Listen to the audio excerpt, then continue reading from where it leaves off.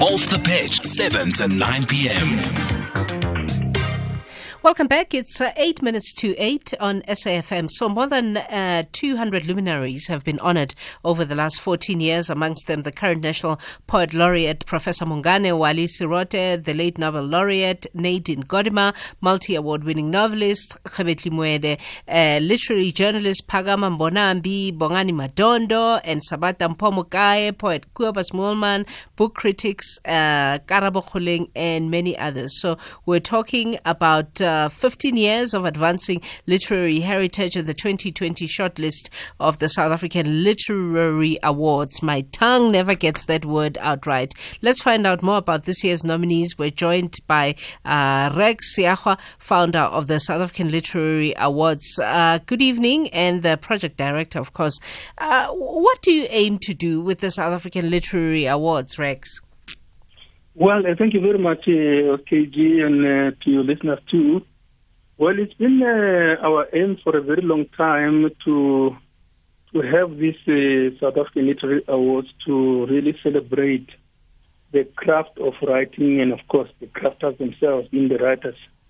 And as you know, we started off with just one category, being the National Poet Laureate, but today we've got about 14 or 13 in addition to that one. Mm-hmm. And we also pride ourselves for recognizing work in all the official South African languages.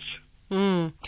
So, 15 years of advancing literary heritage in South Africa. Let's talk about the highlights for the South African Literary Awards. Let's talk about the highlights of these 15 years. 15 years is a long time. Yes, indeed. I think the highlight right from the beginning, of course, we've been with the National Department of Arts and Culture, then now it's the Sport, Arts and Culture.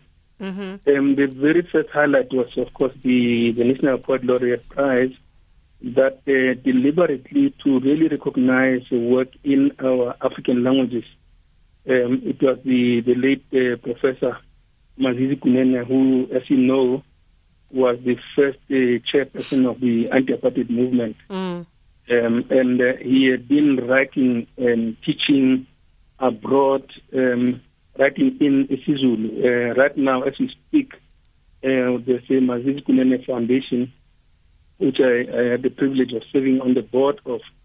He has produced more than 10,000 longhand manuscripts in isiZulu.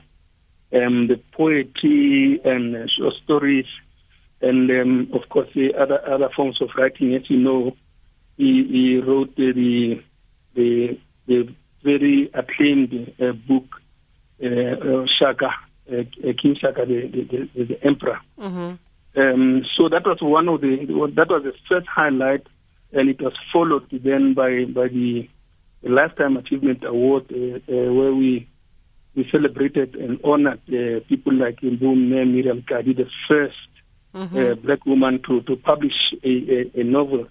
That included also people like Nadine Gordimer and others, Nonita Babu. So the highlights later, we've been adding other categories.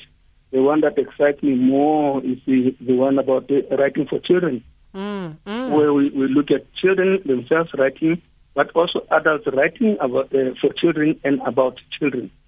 And then, of course, we honor also one of your former colleague, Ndati Diker, Sillo Diker, with an award named after him, the Sillo Diker. K. Sillo Diker.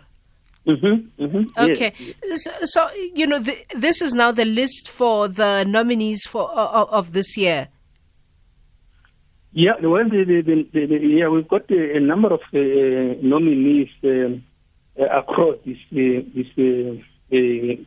categories of the South African Literary Awards, and of course, we'll only know on the 7th, being the International African Writers Day, which we grabbed to mark the awards themselves, our ceremony.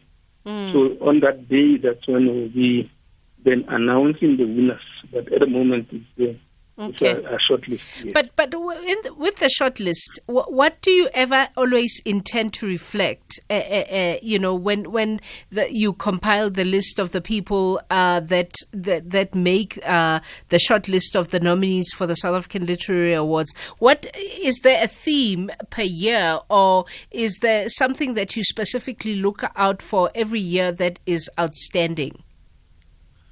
Well, we try not to be that dictatorial OSKG has to impose a theme. The awards, the calls for submissions are normally quite open as long as it's within the categories that we have. And of course, also that there should be no plagiarism, it should be originality of thought, and also the reflection of South Africa's realities, and of course we are always looking for new voices as we go. As you know, we don't just take books. Most of the categories except for the lifetime and the posthumous. Yeah, we look for work that has been published at least 2 years ago. 2 years ago. So, ago. like next year, we'll be taking work that has been published this year and the year before. Of course. Okay, so when then do you announce the winners?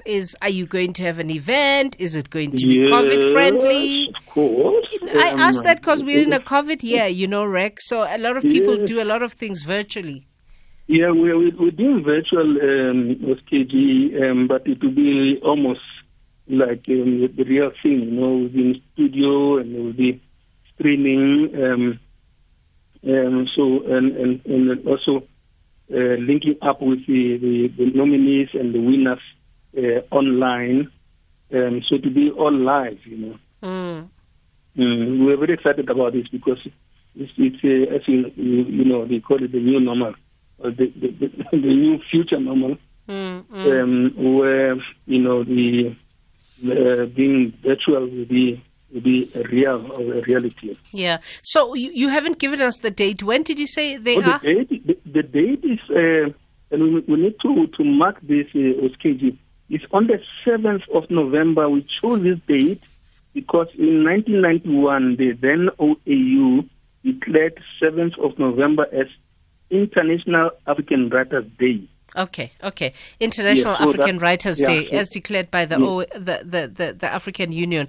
Listen, we've run out of time. Congratulations, 15 years to be carrying this is a long time, and to reflect stories of writers in South Africa and their diversity is really a beautiful thing. People can always check our website, which is sala.org.za. They'll get our email addresses and the telephone numbers there. Fantastic. Sala.org.za. That's Raks Seakhoa, the founder of the South African Literary Awards and the project director. The 7th of November will be when the awards are announced. It's 8. Greg House is standing by with the latest news.